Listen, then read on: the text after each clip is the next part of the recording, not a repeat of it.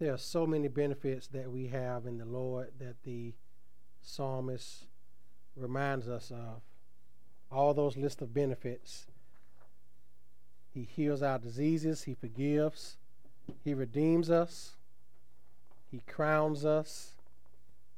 He satisfies our mouth.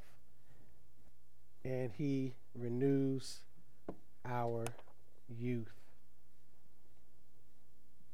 Nothing better than serving the Lord. Amen. God's way is always, it is the only way, number one. It is always the best way. So the psalmist there, David, enumerates all the benefits of those who are the Lord. He executes righteousness and justice. He is merciful, gracious, as we read earlier, slow to anger. He will not always strive with us. He doesn't deal with us according to our sins. He is much wiser than us, and he moves our transgressions far away from us. He knows that we're dust. He knows that we're weak. And God deals with us as such. He is such a merciful God, and we praise him for that this morning. Amen. Let us go before the Lord in prayer with this consideration. Father, we bless you this morning. We praise you as we just read, as we just heard the testimony of yourself from your word. That, Lord, your name is worthy to be blessed and praised. And, Lord, may we not forget your benefits. Often as we deal with life, we deal with the ups and downs of life, Lord, we often forget the benefits that we have as believers, as being your children. Lord, you forgive us all our iniquities. You heal us. You redeem us. You redeem our life from destruction, the destruction of sin, the destruction of evil, the destruction of Satan's schemes. You crowned us with your loving kindness and your mercies. As your people, Lord, those of us who are in you through Christ, we don't have to walk around bogged down by our sins. Because of your mercy, you have removed our sins from us. You satisfy our mouth with good things. And Lord, you renew our youth like the eagles. Lord, these are great benefits. And Lord, also your word tells us that you are merciful and gracious. You are slow to anger. You abound in mercy. Your mercy knows no bounds. Lord, you will not keep your anger forever. And Lord, you don't deal with us according to our sins. And you don't punish us according to our iniquities, because, Lord, all of us deserve death. Your word tells us in Romans 3 that the wages of sin is death. Lord, we deserve death every time we sin, but Father, you're so gracious. You don't punish us according to our iniquities. Lord, rather, you punished your Son, Jesus Christ. He was punished in our place for our sins. He was bruised for our iniquities. The chastisement that brought us peace was upon him. And Father, we thank you for being such a gracious and merciful God who sent Christ to the cross to die as our substitute. And Lord, you know our frame. You know that we are dust, that our days are like grass, that we are here today and that we're gone tomorrow, and we're remembered no more. Lord, you know the transient nature of man, that we're just passing through. But Lord, as opposed to the transitory nature of man, you are from everlasting to everlasting. Your mercy is from everlasting to everlasting. Your righteousness passed down to generations. Lord, you are the forever God. You are the eternal God. Your mercy is forever. Your righteousness is forever. Lord, your throne, your kingdom is forever. And Lord, we have the privilege of worshiping such a great God. And we thank you this morning. And Father, you're also gracious enough to hear our prayers, as we read in the catechism this morning that, Lord, it is an act of mercy that you even hear my prayer this morning as I'm praying. It's not, I didn't do anything to deserve, Lord, for you to hear my prayer. Lord, you hear my prayer according to your good, sovereign, and perfect will, according to your mercy. And Lord, I pray that you continue to hear it this morning. Father, we pray for the situation in between Russia and Ukraine. We're praying for a peaceful resolution. We pray for the hearts of Vladimir Putin to be turned to you in repentance. He is an evil man. And Lord, I pray that you may save him from his sins. He is not beyond the reach of the gospel. He is not beyond your power to save. I pray that you save him, Lord. I pray, Lord, that you work in the hearts of all in his nation and also in Ukraine to bring people to salvation. Lord, I was listening on my way to church this morning, reports from the Christian church over in Ukraine that they, in spite of being in harm's way, they're still preaching the gospel. They're still spreading the gospel. Lord, we thank you for that the church mission does not stop even in the midst of war. One pastor in Ukraine said that while others are fleeing, the church is staying, and the church is continuing to gather, and the church is continuing to preach Christ. And Lord, that is what you have called your church to do. That is what we saw take place in the book of Acts when the church was being persecuted, that the church continued to meet, the church continued to gather, and the gospel continued to proliferate and to spread throughout the world. Lord, that is the mission of the church. We thank you that the Christian church over in Ukraine is continuing to proliferate and spread in the gospel. And Lord, we pray that you continue to bless them and to protect them as they do that. And Lord, we pray for Christians in other nations, even here in America, that we not be ashamed of the gospel of Jesus Christ, for it is the power of God unto salvation for those who believe. That we not be ashamed of this gospel, but that we not be ashamed to say that Jesus Christ came to save sinners, not being ashamed to call people to repent and believe in Jesus Christ and be saved. Lord, we thank you for the church over there in Ukraine and other nations that are being persecuted, that they continue to meet, that they continue to gather. As Lord, as we read this morning, there's only one body. All of us are part of the same body. The Church of Christ is one body throughout the whole world, regardless of ethnicity or nationality or melanin count in their skin. Lord, we are all one body, and we pray for the body.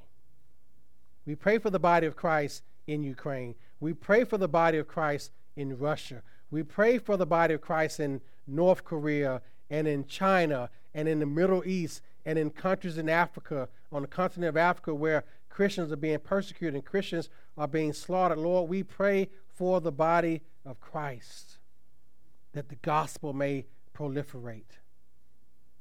We can be so comfortable here in America because we don't have any conflicts coming our way. We don't have any wars being fought on our soul. But Lord, there are wars being fought inside the church because there are doctrinal heresies that are being introduced. There are secular ideologies and worldviews, as we learned this past Wednesday night, that are being introduced into the church.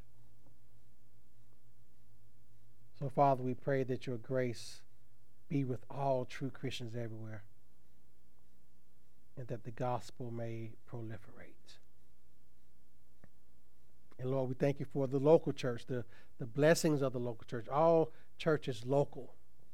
We thank you for the churches in our area, the brethren, the brethren who are laboring and preaching the true gospel, like our brother Cody Hale at Iron City Baptist, and Justin Holland at Mountain View, and Brother Curley at First Baptist Lineville, and Bob St. John at ABC and Carlton, and all the brothers at Grace Fellowship, and Phil at Redeemer, and myself at the Living Church, and Anthony at Christian Fellowship. Lord, we thank you for all these brothers and more who are not mentioned, who are proclaiming Christ, who are holding forth to the truth, who are faithfully shepherding their flocks. Father, we thank you for these men.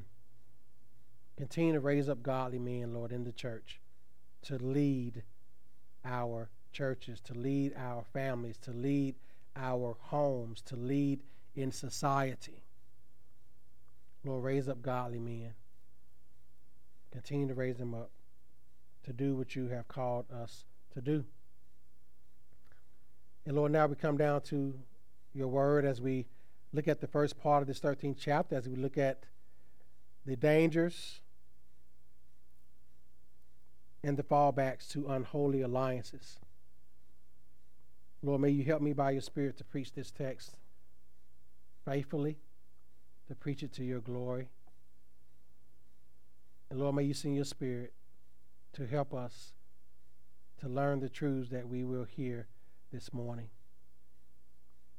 And Lord, may we do self-examination to look at unholy alliances that we ourselves may be part of and divest ourselves of them and not be tainted by their influence. Father, bless us all as we hear from your word this morning. In Christ's name I pray. Amen. Amen.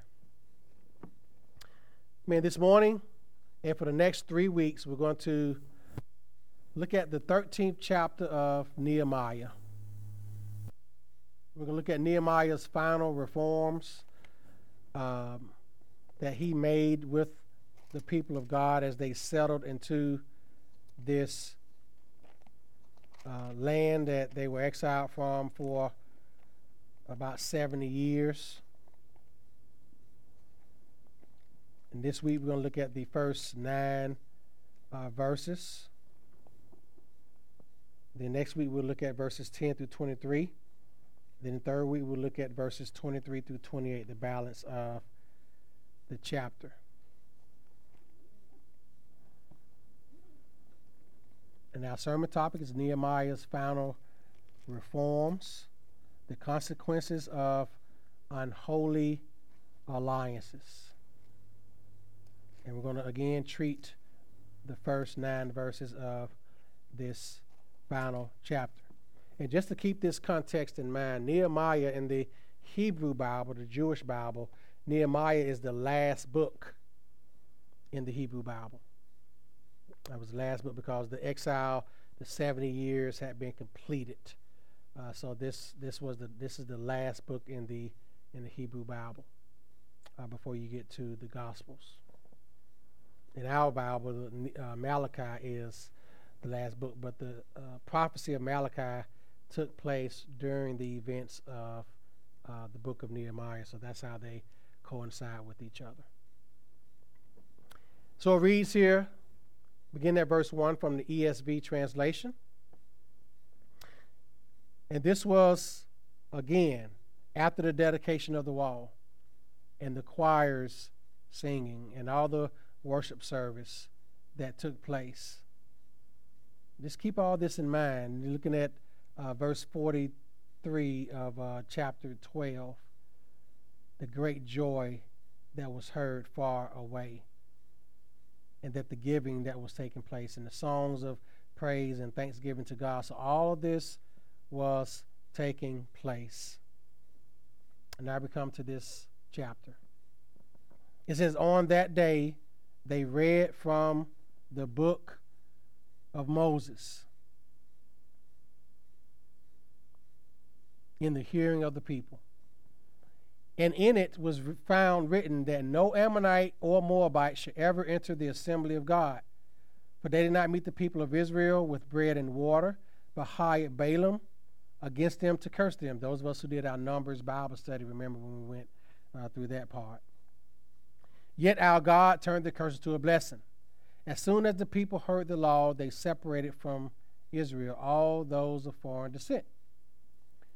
Now before this, Eliashib, the priest, who was appointed over the chambers of the house of our God, and who was related to Tobiah, prepared for Tobiah a large chamber where they had previously put the grain offering, the frankincense, the vessels, and the tithes of grain, wine, and oil. which were given by commandment to the Levites, singers, and gatekeepers, and the contributions for the priest. While this was taking place, I was not in Jerusalem. This is Nehemiah speaking first person. I was not in Jerusalem, for in the 32nd year of Artaxerxes, king of Babylon, I went to the king. And after some time, I asked leave of the king and came to Jerusalem. And I then discovered the evil that Eliashib had done for Tobiah, preparing for him a chamber in the courts of the house of God. And I was very angry. And I threw all the household furniture of Tobiah out of the chamber. Then I gave orders, and they cleaned the chambers, and I brought back there the vessels of the house of God, and the grain offering, and the frankincense. Amen. So that's the first 9 verses of this chapter. So we see already after the great time of worship and prayer and praise, worship had been restored to Jerusalem. Now this happens. I want to speak about unholy alliances. You don't hear this saying a lot anymore, but it still rings true. You all have probably heard the saying, oil and water don't mix. When you think about just a quick chemistry lesson here, oil and water don't mix because oil is more dense than water is. The molecules in oil are more closer together than the molecules in water. You can pour a glass of water and then pour any type of oily substance, whether it's grease or olive oil or canola oil or any type of oily substance into that water. And you can mix it together. You can swirl it together. And it may mix a little bit with it, but once that water settles, you will see the oil float to the top, because oil and water don't mix. I remember when I was a cook in college and I worked at a restaurant called Old Country Buffet. It was a chain of buffet restaurants back in the 90s. And this one was in Montgomery, and I was the fry side cook. So I was responsible for the fried chicken and the fried fish and all the fried foods, the French fries and everything. That was my responsibility. We had 2 huge fryers. I mean, they were gigantic. And, man, we could put about 40 or 50 pieces of chicken in there. But sometimes I made the mistake of letting a little water get in that grease. And you know what happens? That can cause a grease fire, although I didn't cause one. But when water enters that grease, those properties don't mix, so that grease gets hotter and just start popping everywhere. You ever accidentally done that before? Put something wet near grease and it just, that's why people, when they fry turkey, sometimes the turkey is too wet and they put into that oil and all of a sudden, woof, because oil and water do not mix well. Those chemical properties don't mix well. You also have situations like here in, Calhoun County, we have what we call interfaith ministries. And interfaith ministries is exactly as its name says. It's interfaith ministry. You have so-called Christians and Muslims and Hindus and Buddhists and Jews and even atheists. They meet together to, do things out, and they do some good out in the community. They have the Meals on Wheels program that they sponsor. They help people sometimes pay their, power bills and different things like that. But it's called interfaith ministries.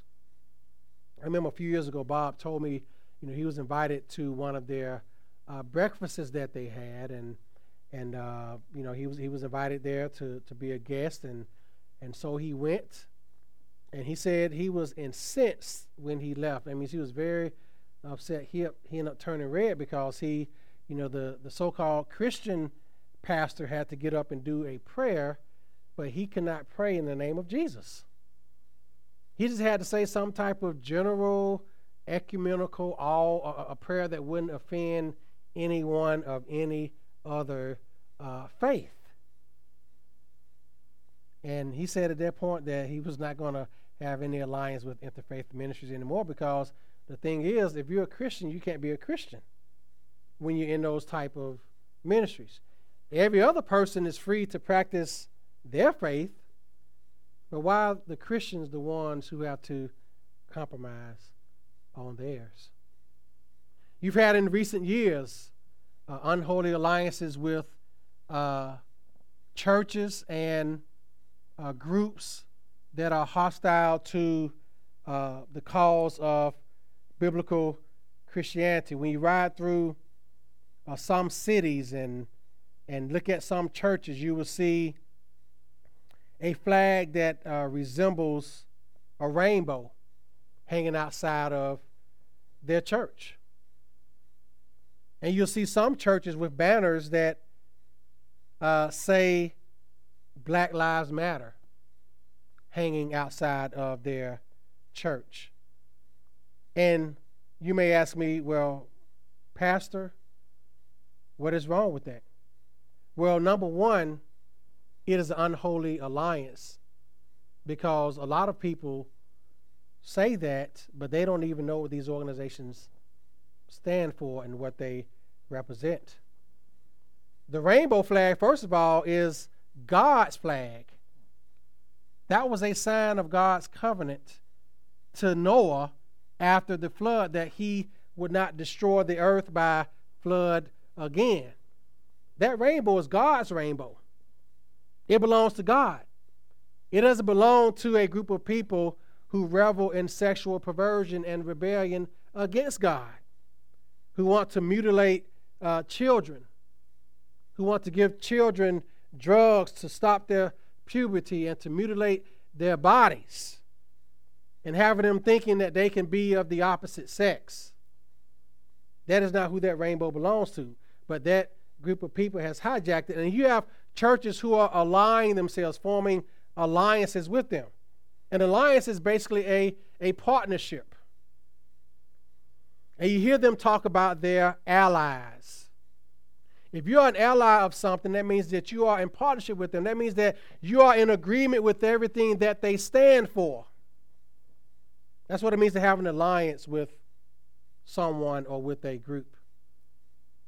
And churches that have those flags hanging from their buildings or inside their buildings, they are saying that they are in alliance with sexual perversion and sexual deviancy and sexual rebellion against God. That's what they're saying. It's an unholy alliance. The organization Black Lives Matter, they are an unholy group.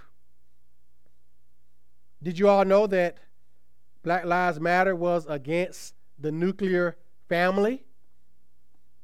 That they are against mothers and fathers and children, which is what makes up a nuclear family? Did you all know that? Did you all know that they promoted the whole lesbian, gay, bisexual, transgender, and queer community and everything that they stand for? Did you all know that they promoted that? But yet you have churches with Black Lives Matter hanging off their buildings, not even knowing what the organization stands for. I have a list of some of their beliefs here that they actually scrubbed from their website 2 years ago, after everyone started realizing what they actually stood for. In fact, they was in the news 2 weeks ago because they can't account for $60 million of donations that were given to them. But you know, during the summer of 2020, the summer of George Floyd, all these companies were bound the knee to Black Lives Matter and donating money to them. People donating money to this organization. And the leaders, who are 3 lesbian women and are avowed Marxists and communists, they got rich off of the backs of those donations. They did. But you had churches, you had Christians who were aligning themselves with this type of organization that is antithetical to the gospel.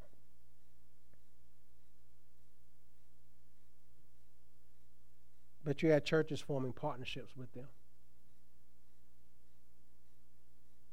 It was an unholy alliance. And the sad thing is, and I said this just a few minutes ago, why is it always that Christians have to be the ones who compromise? It is always the church, the true church, who's called to compromise. No one else is called to compromise what they believe. Why does the church? Why do God's people have to compromise and form unholy alliances?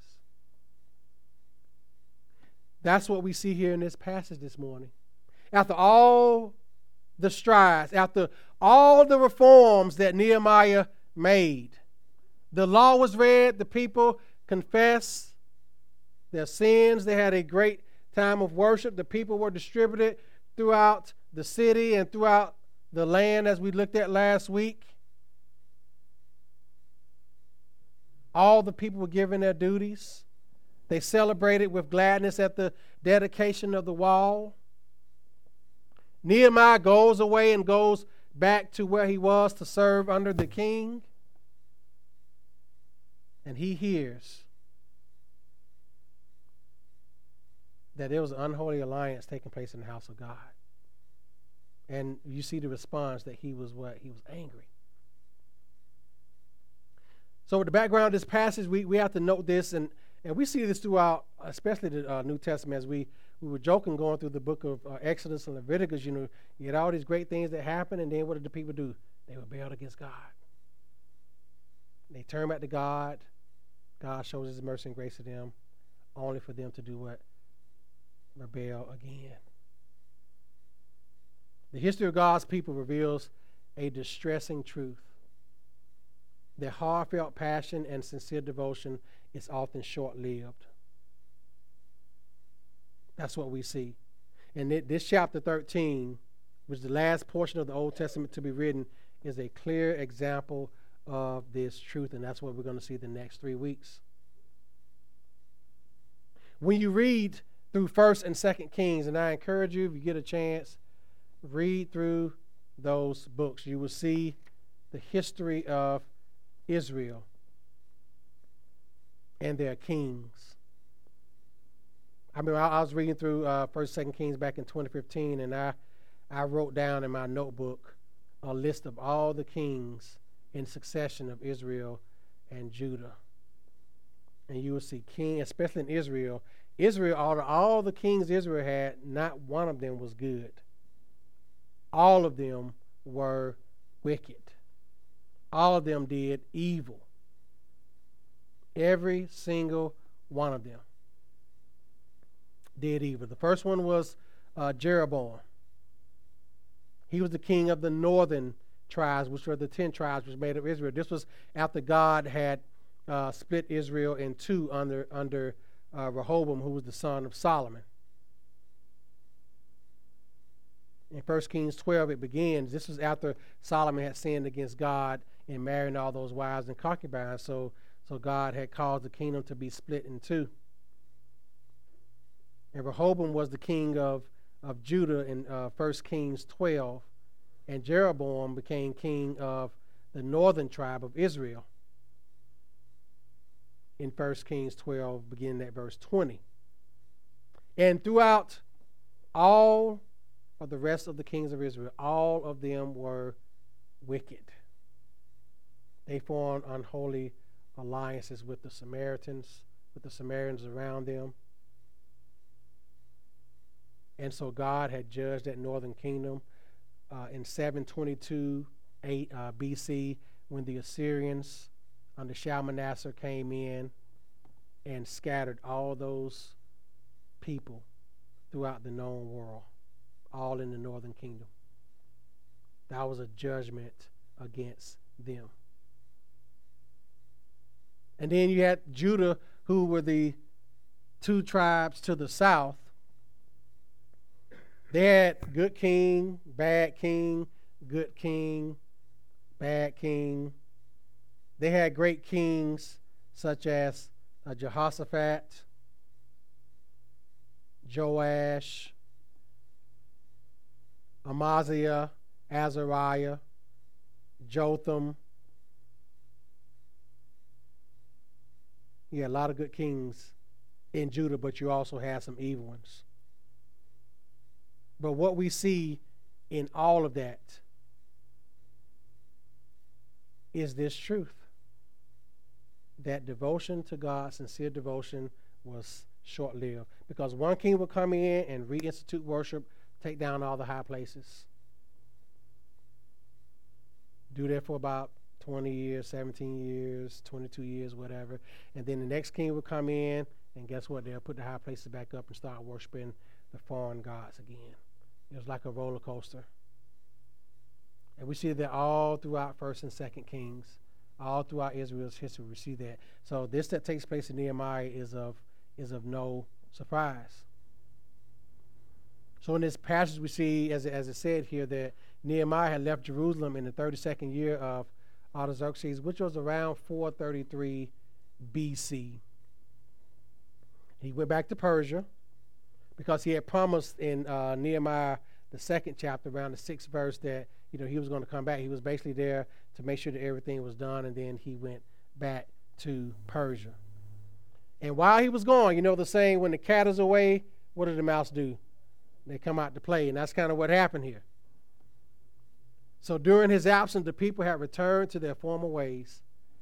But the thing is, they were led by the high priest, Eliashib. In violation of their early promises, they failed to separate themselves from their pagan neighbors, because that's what they had promised to do. They failed to support the Levites and the priests. They consistently violated the laws of the Sabbath. And it was during Nehemiah's absence that Malachi wrote his prophecies.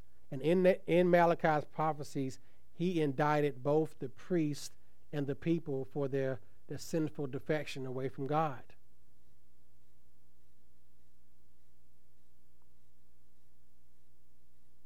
So word probably got back to Nehemiah about the evil that Eliashib had committed. So he returned, and we see that in verses 4 through 7. So he returned to oversee the needed changes that had to take place. And his response was what? It was swift. It was severe. He came in and he wreaked havoc. He threw out everything. He asked leave for the king. He says in verse 8, he was very angry, and he threw all the household furniture of Tobiah out of the chamber. And then he gave orders. He was very swift. He was very severe. And this reminds us that we must be ruthless in dealing with our own sin, just as he was with dealing with the sins of the people. Think about Jesus when he went into the temple and saw them making an exchange out of it. What did he do? Jesus became righteously angry. And what did he do? He fashioned himself a whip. And he whipped those men who were buying and selling in the temple. And he overturned those tables. And those tables wasn't like that little plastic table back there. No, these were heavy tables. He fashioned a whip, and he turned over those tables. And he said, this is to be a house of God, a house of prayer for all people, but you have turned it into a den of thieves. He was indignant. He was righteously angry, and Nehemiah was the same way. And this shows us how we should be in dealing with our sin. So just as a big idea, sinful alliances have far-reaching implications, and we're going to see that play out. We just have one principle for today, and that is God's house is defiled. So first of all, what's the big problem? What is the big deal? First of all, Tobiah was an Ammonite. And earlier, he had done everything possible to frustrate the rebuilding of the walls. You see that in Nehemiah, the 2nd chapter. This man was an enemy of God's people. He was one of the ones who opposed, to try to sidetrack the rebuilding of the wall.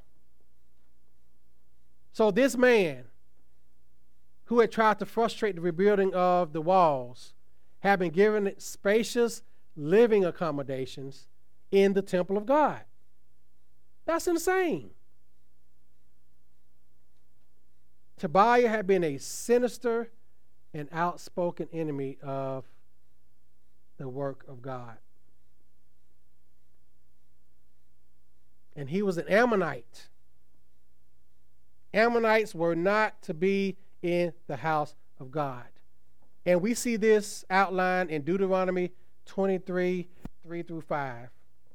And this is what the Lord said to his people. This is a command from God. An Ammonite or Moabite shall not enter the assembly of the Lord, even to the 10th generation. None of his descendants shall enter the assembly of the Lord. Now, when it says 10th generation, it doesn't mean that they had to count 10 generations. In other words, that's just saying never. That's basically what it was saying. It didn't say you had to count 10 generations and then they could. No, that's just a colloquialism meaning they should never enter in. The Lord continues. He gives the reason why. Because they did not meet you with bread or water on the road when you came out of Egypt. And that's found in the book of Deuteronomy, the 2nd chapter. And because they hired against you Balaam, the son of Beor, from Pethor of Mesopotamia, to curse you. We saw this in the book of Numbers. And remember, he was a Moabite. It was the Moabite king that did that. That's found in Numbers 22 and 23. Excuse me. Nevertheless, the Lord your God would not listen to Balaam, but the Lord your God turned the curse into a blessing for you because the Lord your God loves you. Then he says, you shall not seek their peace nor their prosperity all your days forever. So God commanded them. That's what they read when it says at the beginning of this chapter 13, they read from the law of Moses. This is what they were reading. They were going back to the book of Deuteronomy. And they saw where it said that they should have no dealings with the Ammonites or the Moabites at all in the house of God. So Eliashib, the high priest, or the priest, he was entrusted with a privileged responsibility. Because priests had different jobs around the temple. His responsibility was to be in charge of the storehouse of the house of God. And when the covenant was renewed back in the 10th chapter, as we read, these same rooms is where the Levites brought their tithes. And it was where the people had brought all the other things that they needed to worship God into that storeroom. So specific duties were given to the different priests. He was to ensure that the storerooms were available for the purpose for which they were intended, so that Jerusalem's worship was maintained in a regular, orderly, and dignified way. These storerooms were places to receive the offerings, to house the sacred articles of the temple, and to accommodate the Lord's servants. So Eliashib, he had a great opportunity to do a job necessary to honor God, but guess what? He went wrong. He went rogue. He forsook his responsibility as a priest, and he made an unholy alliance. And there were going to be great consequences for this. So how was God's house defiled by Eliashib? First of all, he cultivated the wrong relationship. He was closely associated with Tobiah. He was comfortable enough to let him into the house of God, and not only that, but into a storeroom, for crying out loud. This passage said that he was allied with Tobiah. that he was an ally of his. He was allied with Tobiah. He was related to him. He made an unholy alliance.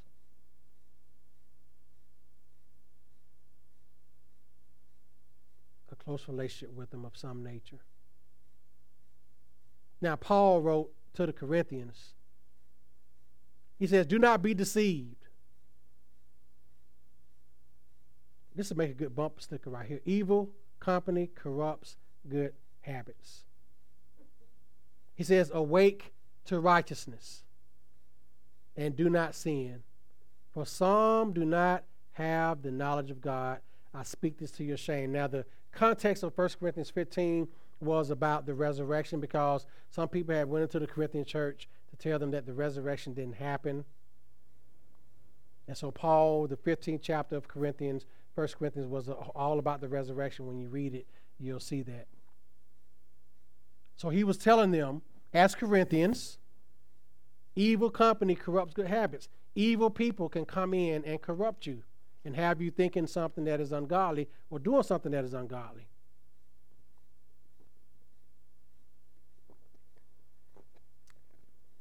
Let me tell you this, people.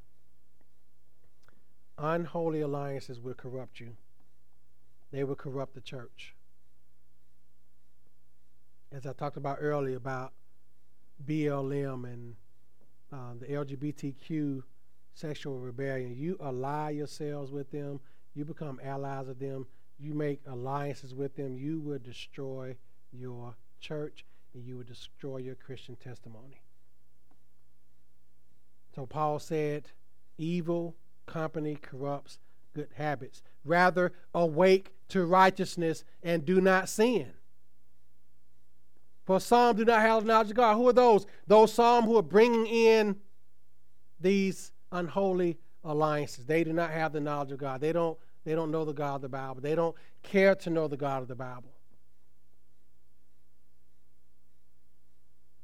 And that was the mistake of the priest Eliashib. Spurgeon, the great Puritan preacher, he wrote about the downgrade controversy later on in his ministry. I was reading about that over the weekend. Think about downgrade, like descending down. There were 4 points of contention that he had with brothers in his Baptist Union there in England. There were 4 points of contention. One of them was the denial of the infallibility of Scripture, because some believed that the Bible had errors. Another error that Spurgeon contended against was the denial of the necessity and substitutionary nature of Christ's atonement, that Christ died as our substitute, because you had those who denied the substitutionary atonement, that doctrine. Another downgrade that he saw in the church that he fought against was the denial of the existence and eternality of hell. 1, that hell existed, and 2, that hell was eternal. Yet churches within the Baptist Union back in England where he was that didn't believe that. You have people now who don't believe in hell that call themselves Christians. And then you have the affirmation of universalism, that pretty much everybody's going to be saved. So Spurgeon dealt with this back in the 19th century, in the 1800s, the downgrade controversy. And until his death, he fought against the downgrade of the Baptist Church in Great Britain, where he was, all the way until the end. But this is what he said. He says, fellowship with known and vital error is participation in sin. Say that again. Fellowship with known and vital error is participation in sin. He continues, those who know and love the truth of God cannot, not may or should. He says they cannot have fellowship with that which is diametrically opposed thereto. And there can be no reason why they should pretend that they have such fellowship. To be diametrically opposed, it means to the total opposite.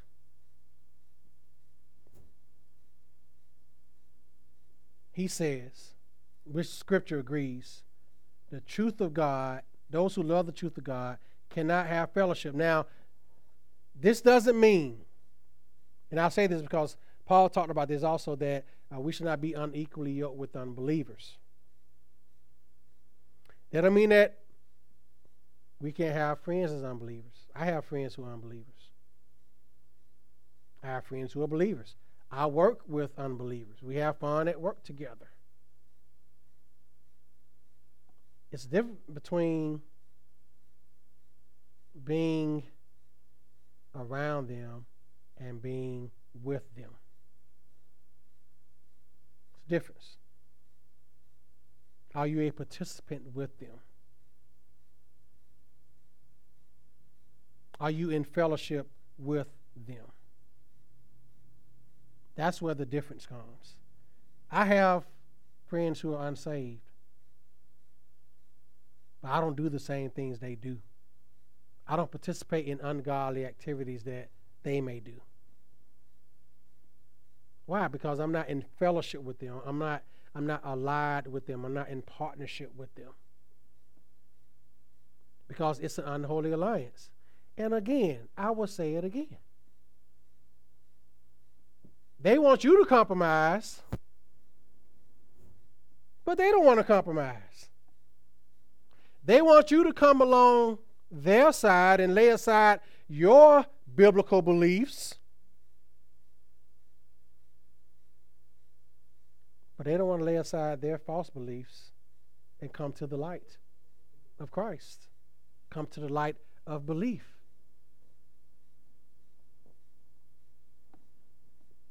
And Spurgeon was very serious about this. As I said, he went to his death with this. He said there could be no reason why they should pretend that they have such fellowship. Shouldn't even pretend it. Because once you compromise, game is over.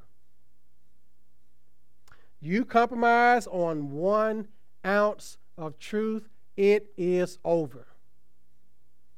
You might as well go whole hog, as my old folks used to say. You might as well just go all the way.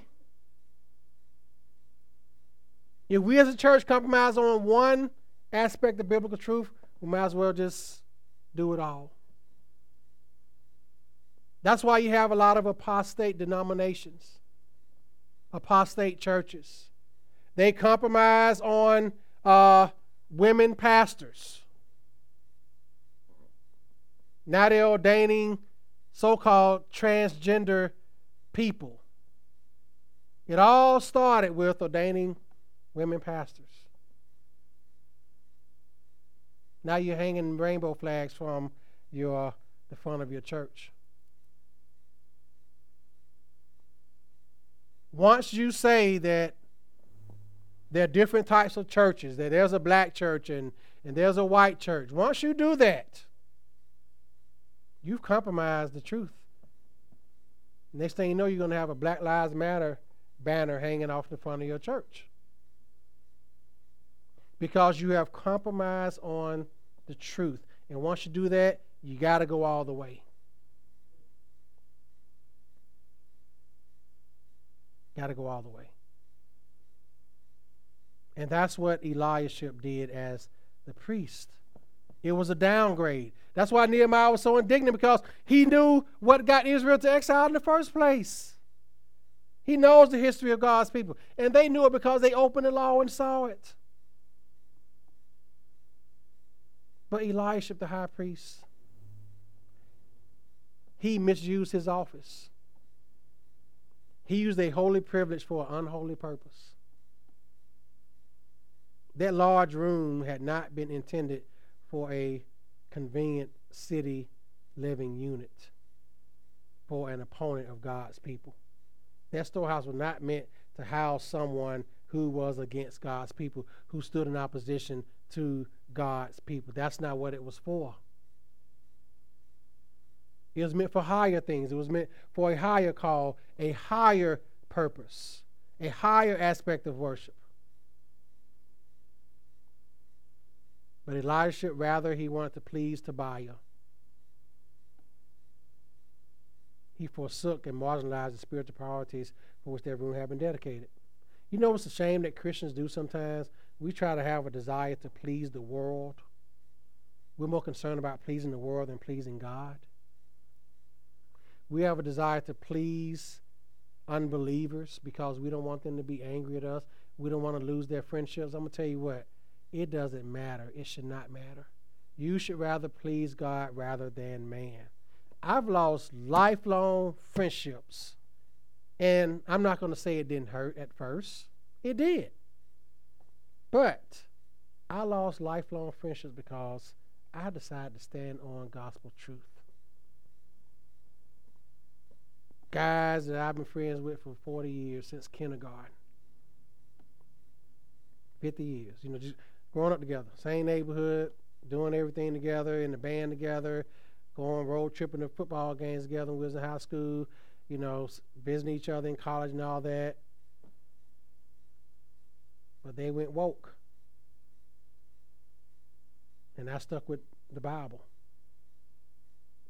And they ostracized me and treated me like a social pariah, like I'm some type of plague, because I stuck with the Bible.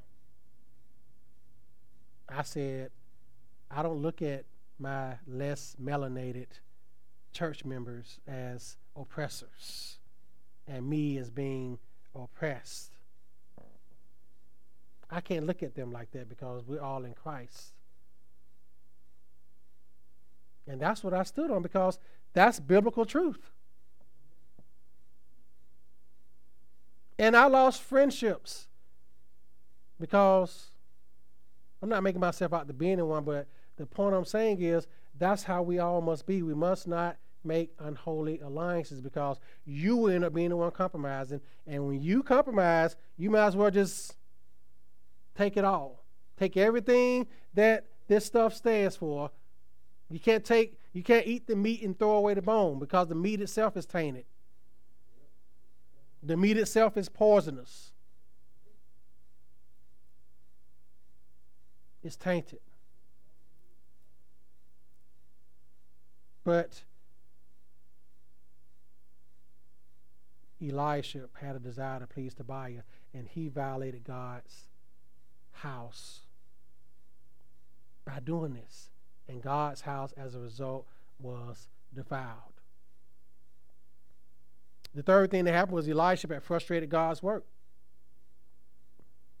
They had done all this work.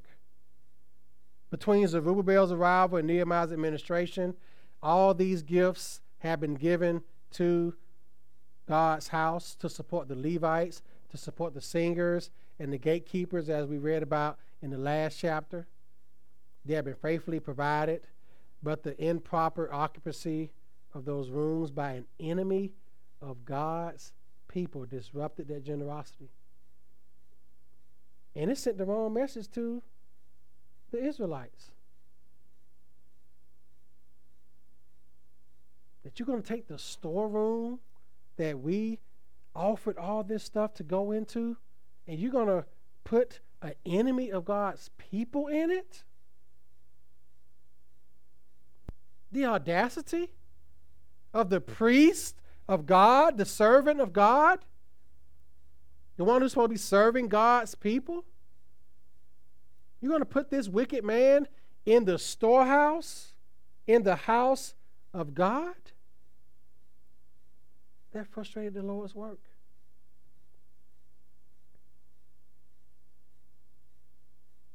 Fourthly, understand this about sin. Sin is never done in isolation. Sin is always done in isolation. Always. Sin is not an isolated phenomenon. One transgression inevitably leads to another. We must know that about sin. There's no such thing as little sins. Don't think that it is. Don't believe that lie. In this case, it was the sin of greed.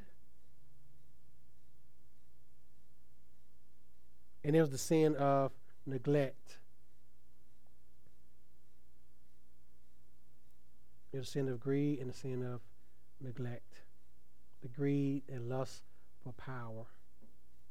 And the sin of neglecting his spiritual duty. Do you know, we talked about the different categories of sin. You have the sin of omission and commission. The sin of omission is neglecting to do good. Charles Spurgeon said, neglecting to do good often spawns an opportunity for evil. When you neglect to do good, guess what? It gives birth to an opportunity for evil. We must know that sin never happens in a vacuum. It never happens in a vacuum.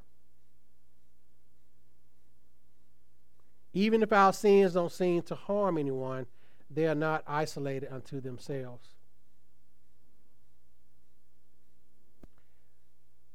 We, of all, must know this as Christians. Sin is not done in a vacuum. Of all people, the sin harms the sinner. Let me give you an illustration. Why do you care so much about my marriage? I'm not hurting anyone. That's what homosexuals say about their relationships. I'm not hurting you. I'm not hurting your marriage. Why are you so worried about my marriage? That's one of their arguments. Why are you worried about what I do to my body? It's not your body. To have that worldview means that your sin causes no harm to anyone. But it does. It causes great harm to you. That's why I care. You're sinning against God. You are in rebellion against God. Sin does harm. And this sin that Elisha committed harmed. Charles Spurgeon said that sin is exceedingly sinful. He was quoting Romans 7:13. I'm going to just read this a little bit of his devotional that I read from March 11th. It says, beware of light thoughts of sin. At the time of conversion, and this is when I was reading this, I was like, Lord, this is so true. I was just like, Lord, forgive me. This is so true. At the time of conversion, the conscience is so tender that we are afraid of the slightest sin. You first get saved, you're just afraid of the littlest sin you're afraid of when you're first saved. He says, young converts have a holy timidity, a godly fear, lest they should offend against God. But alas, very soon the fine bloom upon those first ripe fruits is removed by the rough handling of the surrounding world. The sensitive plant of young holiness turns into a willow after a life, too much yielding, too easily yielding. It is sadly true that even a Christian may grow by degrees so callous that the sin which once startled him does not alarm him in the least. By degrees, men get familiar with sin. The ear in which the cannon has been booming will not notice slight sounds. At first, a little sin startles us, but soon we say, is it not a little one? Then there comes another, larger, and then another, until by degrees we begin to regard sin as but a little ill, and then follows an unholy presumption. We have not fallen into open sin. True, we tripped a little, but we stood upright in the main. We may have uttered one unholy word, but as for the most of our conversation, it has been consistent. So we excuse sin. We throw a cloak over it. We call it by nice names. Christian, beware how thou thinkest lightly of sin. Take heed lest you fall by little and little. Sin, a little thing, is it not a poison? Who knows its deadliness? Sin, a little thing, do not little foxes spoil the grapes? Do not the tiny coral insect build a rock which wrecks ships? Do not little strokes knock down high trees?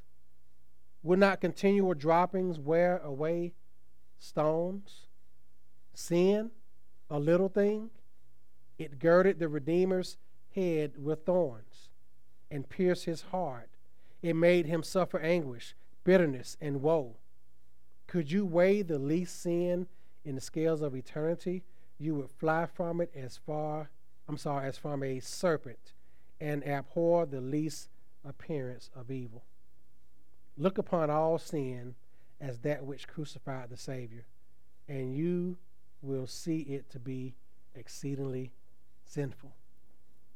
That's the great Charles Spurgeon from his morning and evening devotional from March the 11th.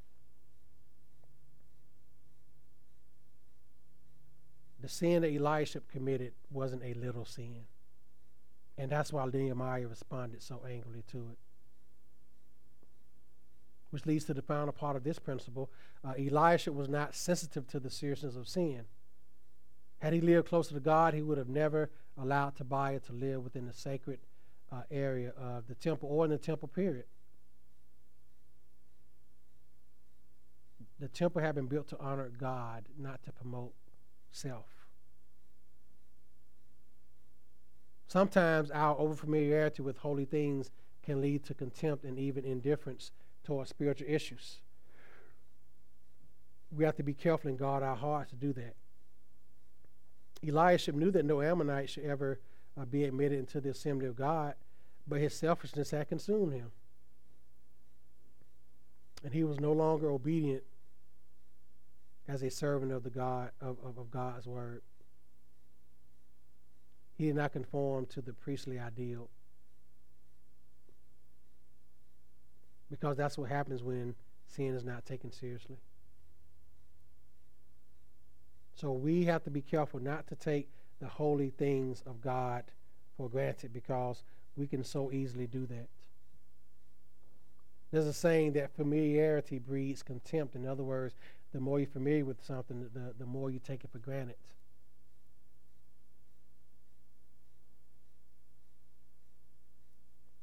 And one concluding point. We, as believers, must not give the devil an inch in our life. You know the old saying, if you give him an inch, he'll do what? He'll take a mile. You crack the door for him, what will you do? Kick it wide open. That's the consequence, and that's what we see happening here with Elisha. So let's go to our application here. Just briefly, looking at 1 Kings, the first chapter. I sent that scripture to you all to read. Looking at Solomon here right quick in the application, and just look at a couple questions and then some implications, and we'll be through. So this, of course, is Solomon as the great king of God, and God had given him wisdom.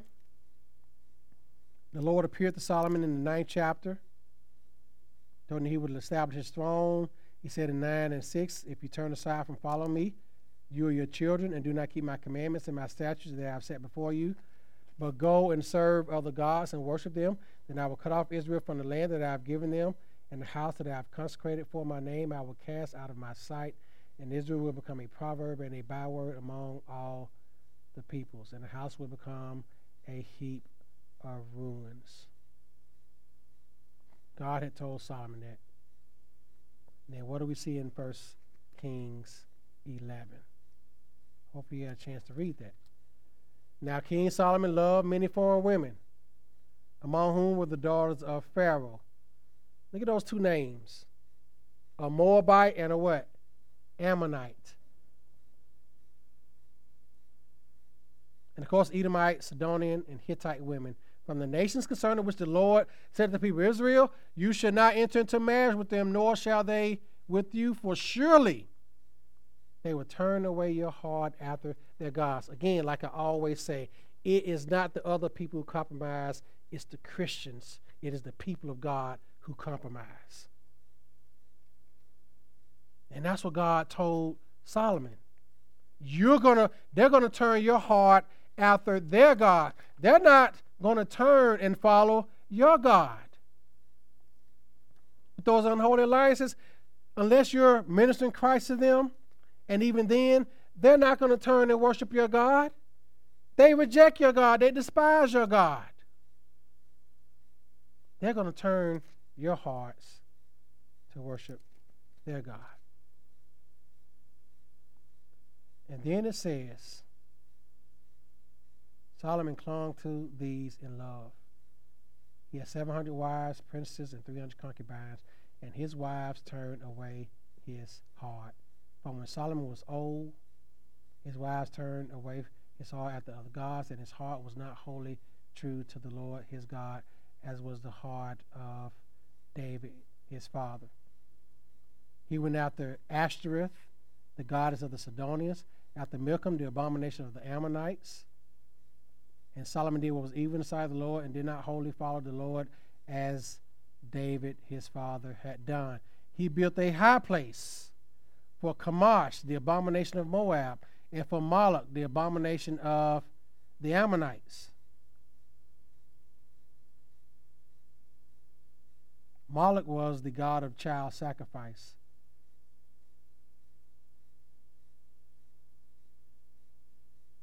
So he not only worshiped their gods, but he built high places to them, an unholy alliance. We must be very careful and discerning. Again, it's not that we don't have friendships with people, but not alliances. The Bible says friendship with the world is enmity with God. Friendship means alliances, partnership. Love not the world, neither the things that are in the world. 1 John 2. All that is in the world is lust of the flesh, lust of the eyes, and the pride of life, and the Father is not in them. He who is a friend of the world is the enemy of God. Friendship with the world, again, means partnership with the world, giving in to the world, trying to be liked by the world. Those unholy alliances will take us away from the God whom we serve, and you will find yourself serving those gods. The same thing in a marriage. You marry someone who's not a Christian, guess what? You're going to be the one that's going to have the grief.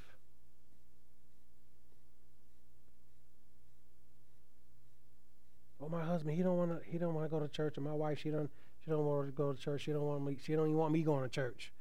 Why you getting up on Sunday mornings? That's what happened. Why are you praying? Why you going to this Bible study? Why you going to this?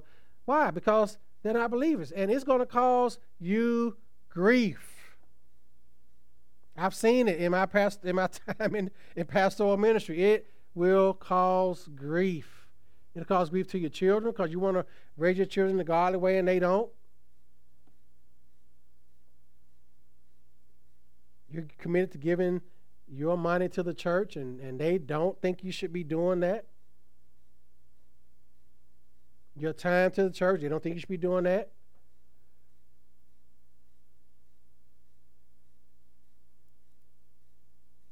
We end up being the ones serving their gods. And that's what we see in this passage. And so I look at this question here, these two questions. What sinful attitudes or actions have you allowed in your life? We have to think about that. What sinful attitudes have I allowed in my life that is of the world? And actions that are of the world? That's what we see with Solomon.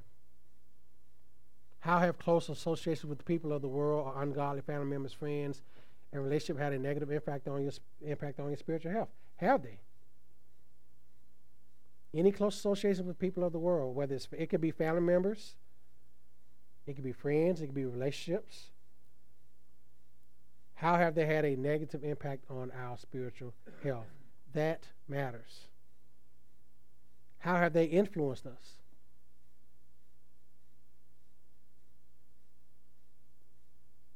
When I pray for, I pray for all of y'all every morning. I do. And I pray for those of us at work. We work around ungodly people. And we have to work around them. I always pray that you all put on the whole armor of God and that you're able to withstand the schemes of the devil, as Paul wrote in Ephesians 6. That he gives you all discerning hearts and gives me a discerning heart. Give all of us discerning hearts on our jobs, that we don't allow the evil influences on our job to affect our spiritual health. It's so easy for me to gossip on my job. It is. I'm going to tell y'all a bank secret. When customers come in acting a certain way or looking a certain way, when they leave out, everybody starts talking. They do. That's a secret. It happens if everybody gets quiet when you walk out. If it's something you did crazy or said crazy, you smell crazy or look crazy, or whatever the case may be, guess what? When you leave out, that's what they're going to do. I kind of retreat into my office and go back and sit down because I'm like, no. And sometimes I've been caught up in, I'm not going to lie because I don't do it perfectly. But I have to learn to be, discerning. Lord, when they start talking, let me go back to my office. Let me go back to my office. Let me retreat. Because you can get caught up in it so easily and so quick. And they can affect our spiritual health because we'll become a gossip. We'll begin to slander people. And then we'll commit the sin of murder, speaking evil against someone. That's what murder is. That's what Jesus said in Matthew 5. You begin to speak against a person, speak evil against them. Next thing you know, you're committing murder with your mouth. It can happen just like that. Or other type of evil influences in our relationship with our family members, same thing. Just because you're related by blood, my wife and I dealt with that with one of my family members. I'm not going to promote that. I'm not going to participate in that. I'm not going to approve of that sinful behavior or sinful lifestyle that you're living just because, you're my relative. I love you because, we're related by blood. We come from the same mother and father, but just because you're my sibling or cousin or niece or nephew doesn't mean that I'm going to approve of a lifestyle that goes against Scripture. That's because I love you. I'm not going to agree with it. Instead of approving of it, approving of your sin and your rebellion against God. That's not love. That's actually hate. You don't care what happens with their soul.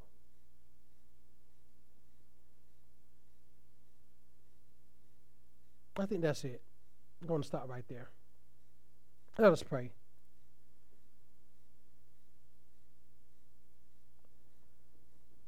Father, I pray for us. I ask you to help us to examine our lives, our relationships, our friendships. It's not that we're not to have friends who are unbelievers. It's not that we're not to be chummy or be friendly with those who reject you. But Father, we're not to be in alliance with them. We're not to be in partnership with them. We're not to be in fellowship with them. Because, Lord, it is always us who has to compromise. It is always Christians. It is always believers who have to compromise biblical truth. But, Lord, may that not be so among us here at the Living Church. as a church and as individuals. May we hold fast and hold forth the word of God.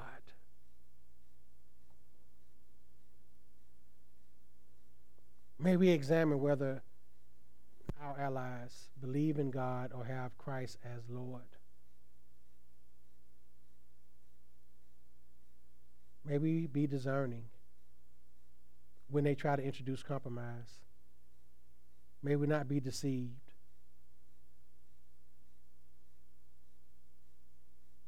Give us holy boldness, Lord, to stand on your truth and not be like Eliashib, who compromised your temple.